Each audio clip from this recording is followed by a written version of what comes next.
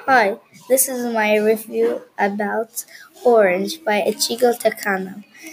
I chose this book because I like comic books and I found it interesting because of the name. One day that Naho begins 11th grade, she receives a letter from herself 10 years in the future.